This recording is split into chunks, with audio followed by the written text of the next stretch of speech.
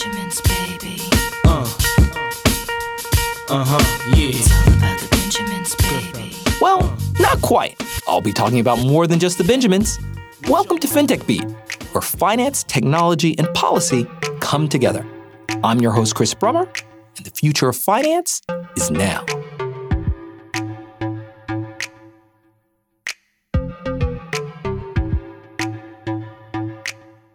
Hello, FinTech Beat listeners. I'm Amaya Scarity, partner at QED Investors, back on the pod today to take a tour outside the neighborhood of FinTech and into the great big world of SaaS.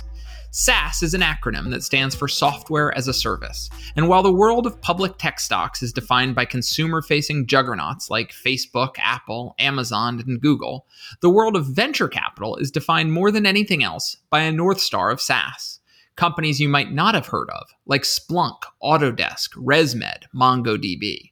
SaaS is a technical innovation. It is the software that flows to all of us over the cloud, but also a business model innovation, where customers have to keep paying as long as they use the service.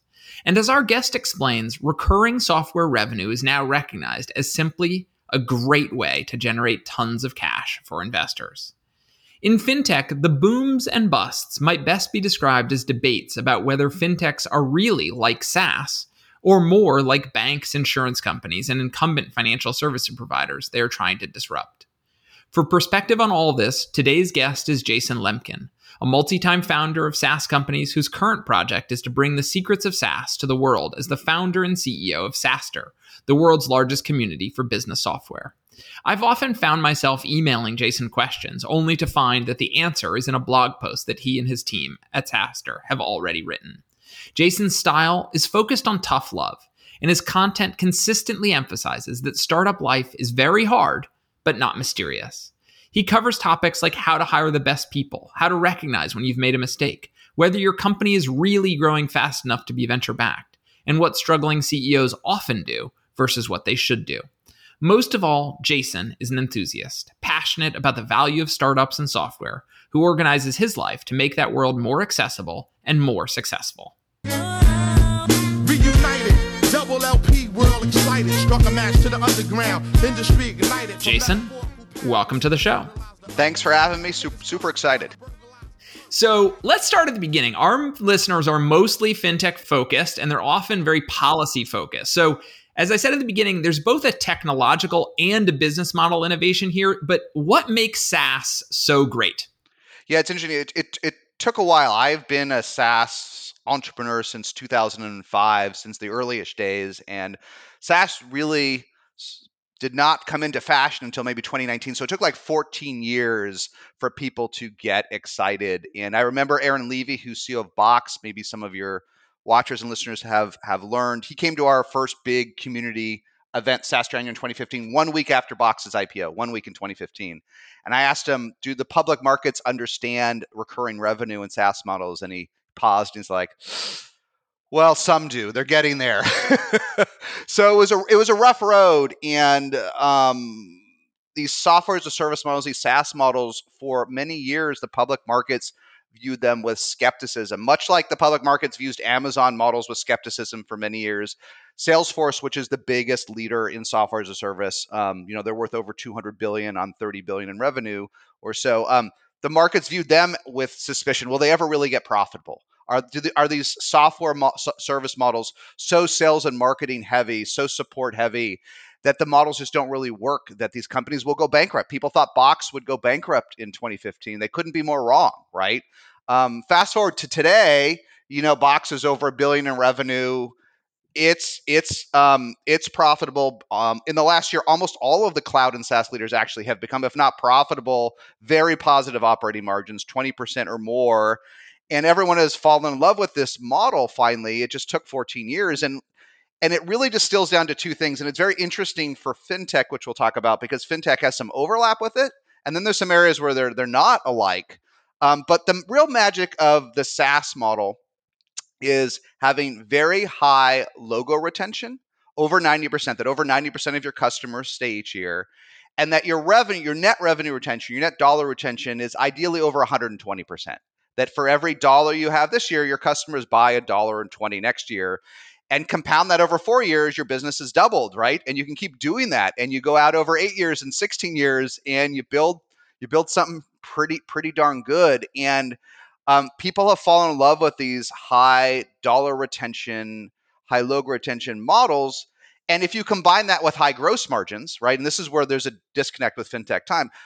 Traditionally software is amazing. Like Adobe, almost 50% of every dollar Adobe gets becomes pure cash, right? In the old days, you'd burn it on a DVD, you'd buy it. The DVD cost like 50 cents to burn, or the CD-ROM, and you'd sell it for $50. And it was an amazing business model, right?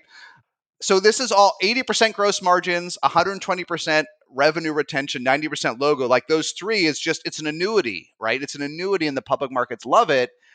And when things got really good in fintech, and everyone got excited because, fintech's even bigger than business software, right? It's the first or second largest segment of our economy. So people started viewing or pretending that a lot of fintechs had this trifecta, that they had this 90% logo, 120% revenue retention, and worst of all, 80% gross margins. And people for years during the boom, 2020, 2021, would give the same multiples, would view a fintech with 30% or 20% or 40% gross margins. And there's nothing wrong with that, right? It's just a different model. But they would give them the same value as a software company where, at the end of the day, 5 engineers can write something that 1 million people can use, right? It's just not the same when there's Right. costs, right? It's not the same as even a Stripe or an Adyen, and everything got bloated and confused. And people funded fintechs like they were 80% margin SaaS companies, and we're bearing the price of that in many cases today.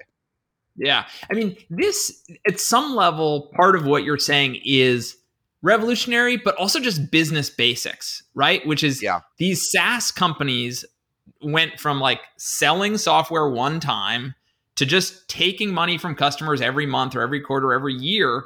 And then the other thing, this is why venture loves software, is that the code does the work. And so you put those two things together, and all of a sudden, like a bunch of cash comes out the other end. And so there's this, and then you can choose what to do with the cash. And I think this is where people got confused, where they said, wait, but these software companies keep taking that cash, and instead of giving it to investors back, they put it into new R&D, they put it into acquisitions, they put it into other things. But at some level, this is the core thing, which is like capitalism, such as it is kind of back in public markets. And so there's a real distinction to be made between companies that sell, take money from customers and turn it into cash flow, and companies that take money from customers and turn it into anything else. Yeah, it's been night and day. It's crazy how much more efficient the leaders in software as a service and cloud companies have gotten just in 1 year. The public markets forced everyone to get more efficient, right? Shareholder activists forced Salesforce to get more efficient, or to have the board be overrun by activists. It's the same almost happened to Box. They all got more efficient. And like one of the most extreme examples, maybe your listeners know less, but a super successful public SaaS company is called Monday.com. They do project management software. They're at 700 million in revenue, growing 50%. Okay, to SMBs, very SMB. And until last year, they were relatively inefficient, right? They had negative 20% operating margins, and the market said no more. They said no more. Now they're in 1 year, they went from negative 20% to positive 20%. 1 year. Wow. 1 year. And it was actually pretty simple how they did. HubSpot did the same thing. Salesforce did the same thing. MongoDB did the same thing. And basically what everyone did was they froze headcount for a year. They didn't lay everybody off. If they did layoffs, these companies, they were replacements, right? They'd lay off 10% of people, but then they replace them with engineers that were AI engineers or better people. No one really cut headcount in these public companies, but they just kept the headcount flat. And mathematically, if you keep your headcount flat and you still grow 50% like Monday, or 30% at 2 billion like HubSpot, in 1 year, you get wildly more efficient by keeping the headcount flat. And so far it worked. Like these companies grew just about as quickly with the same number of human beings. And so that's a meta issue for the next couple of years. Will we stay efficient? Will we stay in this efficient world? Because we proved, at least for a year, it worked. Yeah. And this is, one of the things, reaching from here to the macro, right? There's a reason why the macro story kind of has stayed pretty strong, even as the tech story has, taken a lot of pain. because Yeah. the underlying economy continues to do pretty well, right? And I assume that a lot of what we're seeing in these SaaS companies and cloud companies is that they're still benefiting from that macro, even as they take some of that pain from a market's perspective. Yeah, I mean, the tough lesson, it's especially interesting for folks that do venture investments like you and I do. The tough lesson in SaaS in particular, it was the most extreme lesson of my career, was, I hate this term, but vitamins versus painkillers. Okay. Mm-hmm. And I always forget which one's a vitamin or which one's a painkiller. But the point of the tritism is that when times are tougher, people stop buying stuff that is nice to have, but they don't really need, right? But they still buy what they have to have. And as an entrepreneur, I never found that to be true. I never really found that you could have a successful software company that wasn't necessary. Like it was so hard to sell any product back in the day. To convince even 10 companies to buy you 100, you had to be a painkiller or whatever it is, because no one stays up at night surfing the web trying to buy business software. It just doesn't happen. So I actually didn't believe this existed, but I was wrong. Because what we saw in 2022 was we saw sometimes no dip in growth of folks that were tied to direct macro, right? Like I have an investment in the restaurant SaaS space. Restaurants have done pretty well, right? And they have a significant fintech component. They've grown like a weed, right? I've had others that have a slight impact, and then you see some that went to zero last year. They literally went from like 100% growth during lockdown, during 2021 or post lockdown, to zero, right?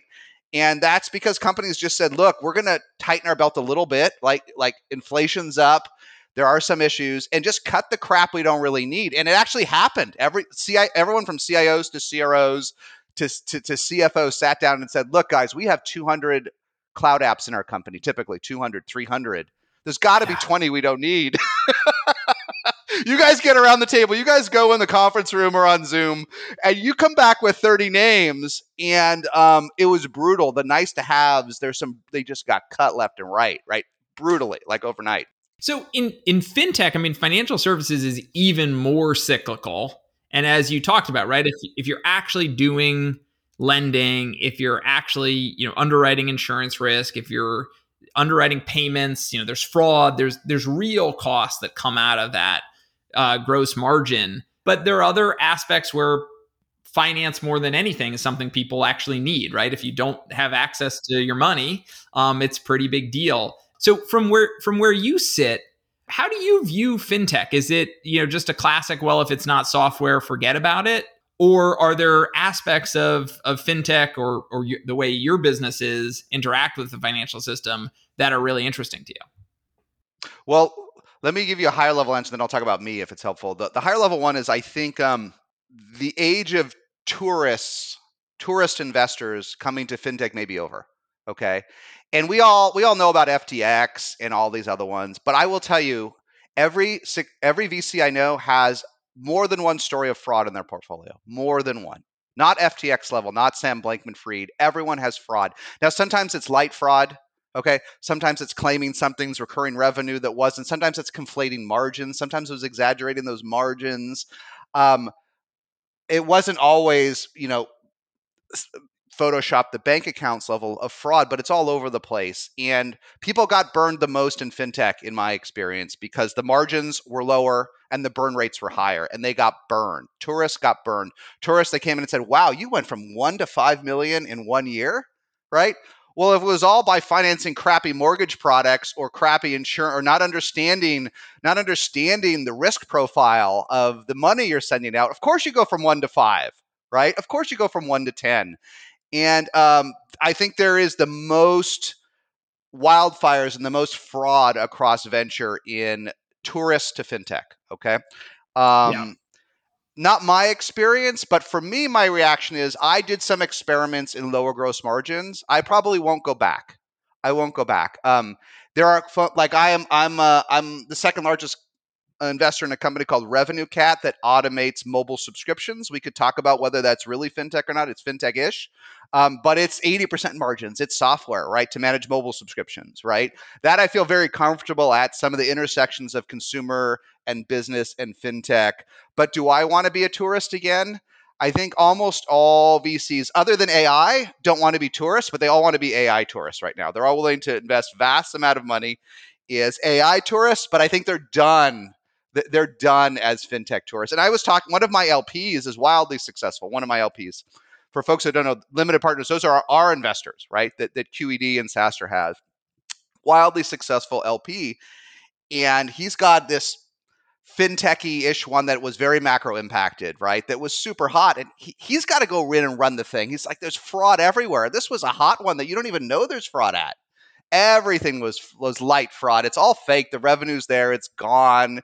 It was barely there. So my point is the tourists are just, they'll come back, right? They will come back. They will come back when Stripe IPOs and other things happen. But I think the tourists are going to take a pause for a couple of years. Yeah, look, I mean, I think it's probably right. And, we joke at QED, the easy part is giving away money. The hard part is getting it back.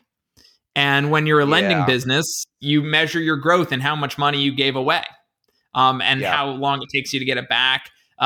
So I think that's right.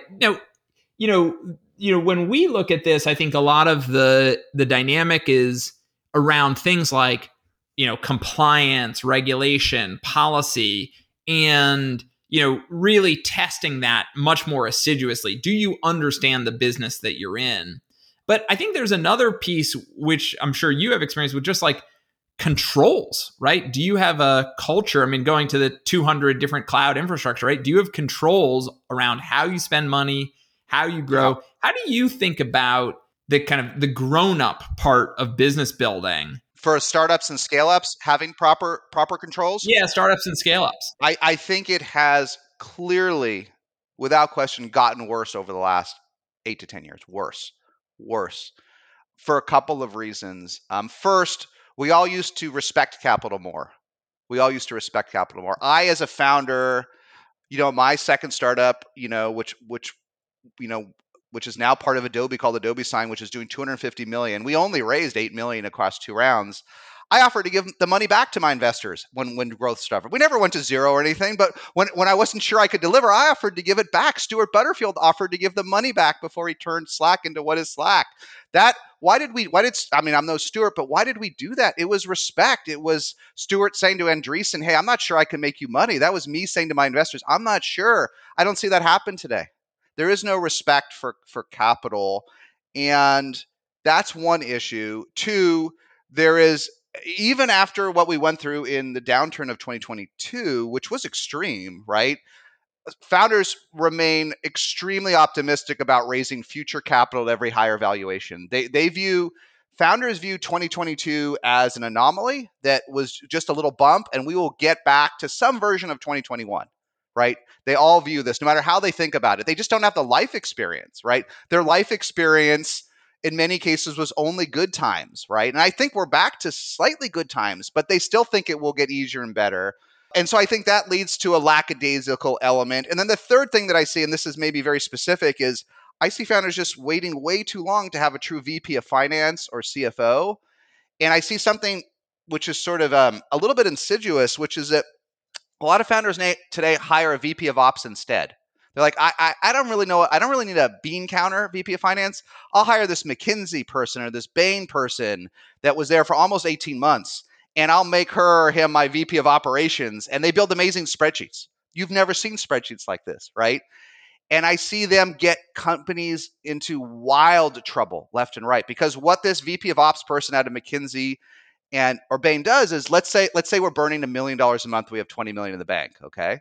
That's 20 months of runway, right? And the board says, well, we don't like that. That's not enough. You know what the McKinsey person does? They tweak the numbers in Q4. Oh, well, you know what's going to happen? Well, sales will increase in Q4, and all costs will stay consistent, and burn will go down to 500 in Q4, and then 300. And then if you don't look at the model, it's magic. And the VP of Ops gets up at the board meeting. It's like, oh, we've got 7 years of runway. Like, oh, and everyone's like, oh, that's terrific. That's terrific, George. And I find this VP of Ops instead of financing perhaps the most dangerous hire that people make. And these businesses are complicated. And what's happened is, on the one hand, we're much worse at financing controls. On the other hand, it's ironic. We're better at instrumentation. We can do Yeah. cohort analysis of our customers, and we know why they churn, and we know where they live, and they know where their journey is in our products much better than we did even 5 years ago. So the ops person helps you run these reports and analytics, but it's garbage in, garbage out for financial models, right? What do you need? Yeah. I'll give you.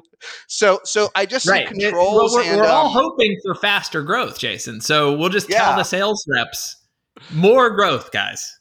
more growth, guys. Yeah, and so I do worry that, and I hate it. I hate, and the other related point, maybe the last one is, and I think everyone that's been doing venture will agree with this, and this is one of the parts I hate about investing is VCs won't be critical anymore. They won't be critical anymore. When I started as a founder, my first time, to say VCs were critical would be a vast understatement. Every meeting you get your head cut off. Everyone was worried the founders would be replaced by someone in a tweed blazer sitting at the fancy VC office on Sand Hill, just waiting to replace you at any given moment. And but now, for a variety of reasons, one, people got lazy, exits are bigger, founders go longer, right? We know the best public cloud companies are all run by founders. 90% of the top SaaS public companies are run by founders. And there's a lot of reasons, but VCs will just watch you drive the car off the cliff today. Yeah. They will watch you drive and I'm the only one that ever speaks up, and it's horrible. They'll literally watch you drive your $2 million a month burn rate right off the cliff and maybe make an oblique comment. Jason, have you thought a little bit about the burn rate? It is. I mean, So there's it's a one lack of thing. control from investors too. It makes it worse. It makes it Yeah. worse, right? I mean, we certainly try, and I think your point about the VP of finance is so critical because in so many of these startups, look, this is the digital world we live in, right? Like Yeah. the information we get is from a spreadsheet. And no VC in history has ever reviewed the receipts. And so if you have a real bean counter, then you Yeah. can trust that spreadsheet and you're getting the real information. If you're just getting a spreadsheet that someone put numbers in, it's pretty hard to tell which pixel is, backed up by a receipt and which pixel is backed up by, someone's typing. But it's definitely, I think, and we saw this, obviously, you mentioned earlier, right? The ones everybody's heard of. But I think especially at the early stages, it can be really hard for investors to get all the way down into the nitty gritty about what's really going on in this business. Yeah, and I think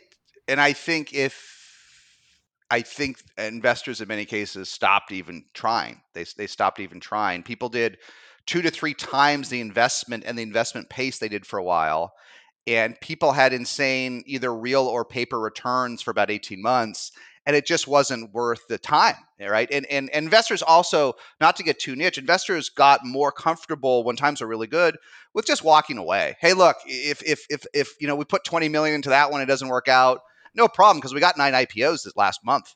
Like Right. 20, investors that used to worry about writing off 5 million would now, if I have to write 20 or 30 million, but the fund's up 8x, it's really, it's just math. Like, Yeah. and so it all got worse, and it hasn't quite. I don't think founders have fully heard the message. We'll see where it goes. But I do wish there were better controls. When I feel like a fuddy duddy, because in my startups, month one, both of them, I had a bean counter. I could never think. I had a bean counter checking every nickel and dollar, and I sent to my board, and people laugh at me for this, copies of my bank statements. I included it with every investor update. Here's my, I blacked out the number when someone told me to not have my, my account number on. But I literally said, I don't want anyone to accuse a nickel of every day. Here's my, because you can talk about profits, losses, schmosses, classes, but what matters for a startup is how much cash is in the bank, right? And how much went out Right. the door. But I don't see anyone doing that. Your strategy is interesting because SaaStr is a business. You have one of the biggest, it's the biggest community of business software. You run big events, but as an investor, you're highly, highly concentrated. So how do you choose at these early stages, just 4 or 5 investments a year? Yeah, or even if that. Well, look, what I've learned for folks that are interesting, what I learned is people have a natural. If you've been investing a while and had some success, you'll learn you have a natural insertion point, a natural stage for you. Okay. And for me, I learned it was late seed is ideally the best entry point for me. As an ex-founder, I knew I wasn't smart enough to know if you'd make it with no revenue. Okay, I've done a few of those investments, but only when I knew the people cold, right? And even then, I think you have a 50-50 hit rate is what I've learned. The best people in the world, if you invest in them pre-revenue, you have a 50-50 chance. That's what I've learned. I still wish I'd done more, but I didn't want to have any big losses. So I'm like, okay, I need to see what I want to do is I wanted to find founders that were better than me, that were growing at least a little bit faster.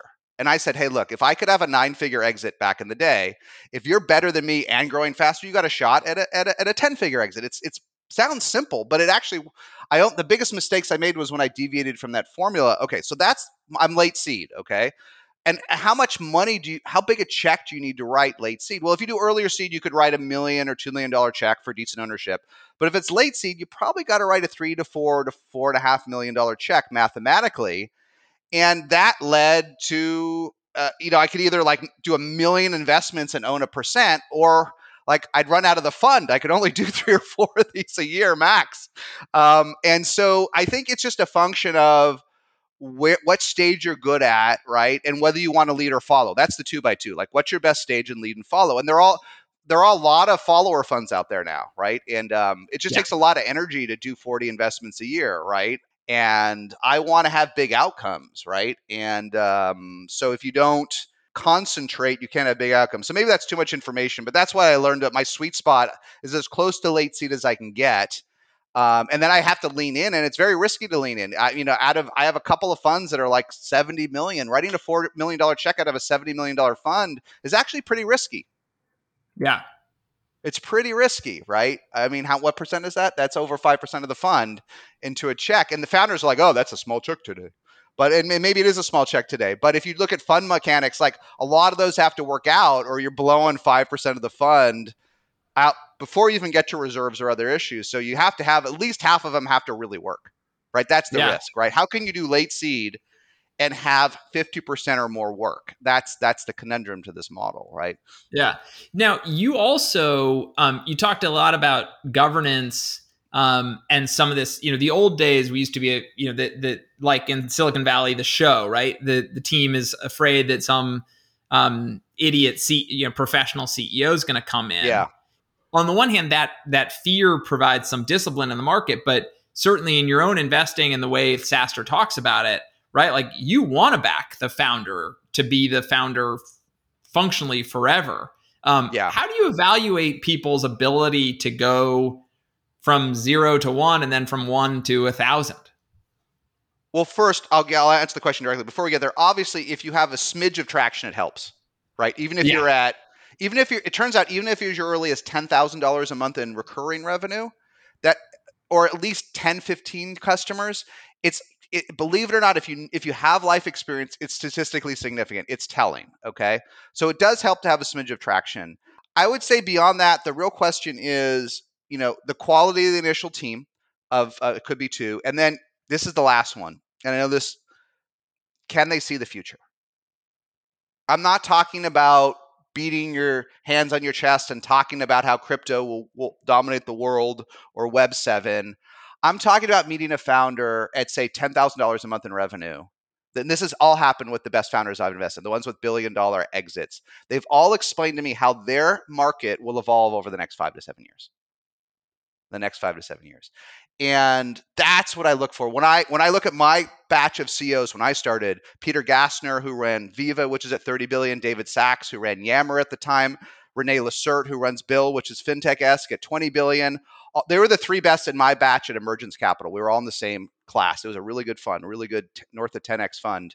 And I was pretty good, but those 3 guys knew the future. Renee knew the future of billing for SMBs, right? David was different, but he was so driven around this collaboration. And Peter Gassner, who was doing CRM for pharma, most of you haven't heard of it, but it's like a vertical version of Salesforce, wildly successful. He knew the whole future of pharma CRM. Okay, all these guys well below $1 million in revenue. And that's what I look for. And the ones that stumble, the ones that mock the competition, the ones that don't know the competition, the ones that aren't sure about the markets, 100% regret rate for investing in those. 100%, no matter what else looked good, right? No matter what else looked good, they know the future. And I'll tell you if you want to hear a story, it's someone that's a little bit toxic. But very early in my career, I met Travis Kalanick, who was CEO of Uber. And obviously, many of the things he did were toxic and unacceptable, but Uber is a big success, right? And before Uber, he was doing this other startup that didn't quite make it. And I met him for lunch with a friend. I didn't know who this guy was. I just got dragged to this lunch in Burlingame, California. And this was back in the day. He's like, Travis was like, I'm really into video on the internet. It's really early, but let me tell you how it's all going to transpire over the next 5 years. And he all described YouTube and where everything was going. And I'd never met a founder like this. I'm like, oh my God, like I know pretty good. This is before I was even in SaaS, but he explained the whole future of video as it was just like VGA quality or CGA. And the internet, my jaw just dropped out of this meeting. I'm like, I don't know anything, but like, if I have $5,000, I want to invest in this guy. And you look for those guys that know the future, right? Right. And boy, that's just and that's why I've only had one investment in 10 years where they brought in an outside CEO, and I resisted it. Even though the founders wanted to do it, I resisted it extremely hard, because I knew that there were some valid reasons to do it, but that they would never see the future the same way the founders did. They would never see the future of a very complex technical space the way the founders did, right? And so maybe a long-winded answer to your question, but that's the power. Can they see the future? So we also talked about a lot of your advice is kind of around this idea of just showing up to the grindstone. And earlier, you talked about a phase transition. At QED, we often talk about the return of Darwin to startups. So what kind of advice are you giving to your companies? Like, how much should you bang your head against the wall? How much should you see the future and say, hey, this isn't working out. Let's shut this down. Let's give our capital back.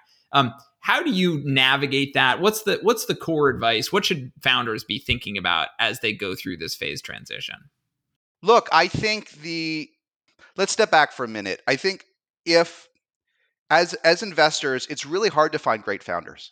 People think you meet a ton of good founders. Okay, you can talk to. There aren't a trillion good founders, but you literally could talk to probably 5 really good founders, 9s every day. But I will tell you, I've been investing for 10 years. If I'm lucky, I meet one off the chart founder a month. One. People think there's a million, that you meet a million of these. You don't. They're hard to find. They're hard to find at the right time. They're hard to find at the right stage. They're hard to find when they're in market for capital. The ones where 20 minutes in, I call it the 20-minute test in venture. The best ones, almost everyone knows 20 minutes into the first meeting they want to invest. They're that good. You're lucky to meet one a month, and sometimes it's one a quarter, and sometimes it's one a year. So if a company has gone flat, the question is, did I invest in that a truly epically great founder? And that's why when Stuart Butterfield from Slack wrote Andreessen and said, I want to give you the money back, they thought about it. You can read the whole blog post they wrote about it. They thought about it. They didn't email back that second, but they said, you're one of the best we know. You keep going. Whatever you want to do, we have your back. And we don't all have Andreessen's money, and QED has a lot of money too. I don't have a lot of money, but that's my answer too. Like, I don't want my money back if you're great. It's too hard to find a great founder. But there have been 2 times, and I wish it had been 0. These are long learning cycles. There have been 2 times when the founders did not turn out to be great, right? One never was great, was merely good, but with a lot of momentum. The other was great, but maybe got burnt out. Life is hard, right? This stuff's hard. Yeah. And I told them I wouldn't go on. My recommendation to both was to return the capital. And I've never done, like, this is recent. I've never told everyone. I told them just give the money back. Yeah. Like, if you don't have it in you, if you can't, and it's about, and you know what the connection is? It's that they couldn't see the future for their space anymore. They could not see the future where it was going. They could paddle along, right? One of these companies had a couple million in revenue. One was pre-revenue. They could keep going on the mission. They could keep writing software. We can write software forever, right? But they didn't know the future anymore. And take a month, take a quarter to see the future, to recalibrate, to see how it's changed, right? Because the future does change, right? It's like out of some Star Trek episode or Time Warp or something. The future does change. But if you're great, you got to recalibrate to where the future is going. And but otherwise, let's keep our money in, right? They're too rare. They're so rare. That's great. Well, Jason, this has been terrific, and I hope that our listeners can see the future as well as you do. You want it in a boss and colleagues. You want it whoever you work with, don't you? That's the magic, the ones that can see the future, right? Yeah, exactly. You keep it in. Excellent. Well, thank you so much, Jason. This is terrific. Yep. Thanks for all the time. This was great. What a whirlwind conversation. I hope we didn't lose our listeners on the financial metrics of logo retention, recurring revenue, gross margins, and free cash flow. This is capitalism, after all. And especially in this market environment, you can see how investors have come back to focus on the question of how companies we invest in plan to make money. Jason's long experience has some tough lessons for investors and founders today. He argued that there was more fraud than we know in many of the startups funded over the past few years, and that investors, founders, and leadership teams need to focus on the reality of their businesses. As Jason says, we need people to count the beans, not manipulate a spreadsheet. At the same time, startups exist to create the future. And if you're thinking about starting something or joining someone else's startup journey, Jason's overriding lesson is to find people who can see that future before they set about to bring it into existence. Thanks for listening. If you enjoyed the show, please be sure to subscribe on Apple, Spotify, or wherever you get your podcasts. And we'd love to get your feedback. If you'd like to get in touch, just hit me up at Chris Brummer DR. That's at ChrisBrummer DR. We'd love to hear from you.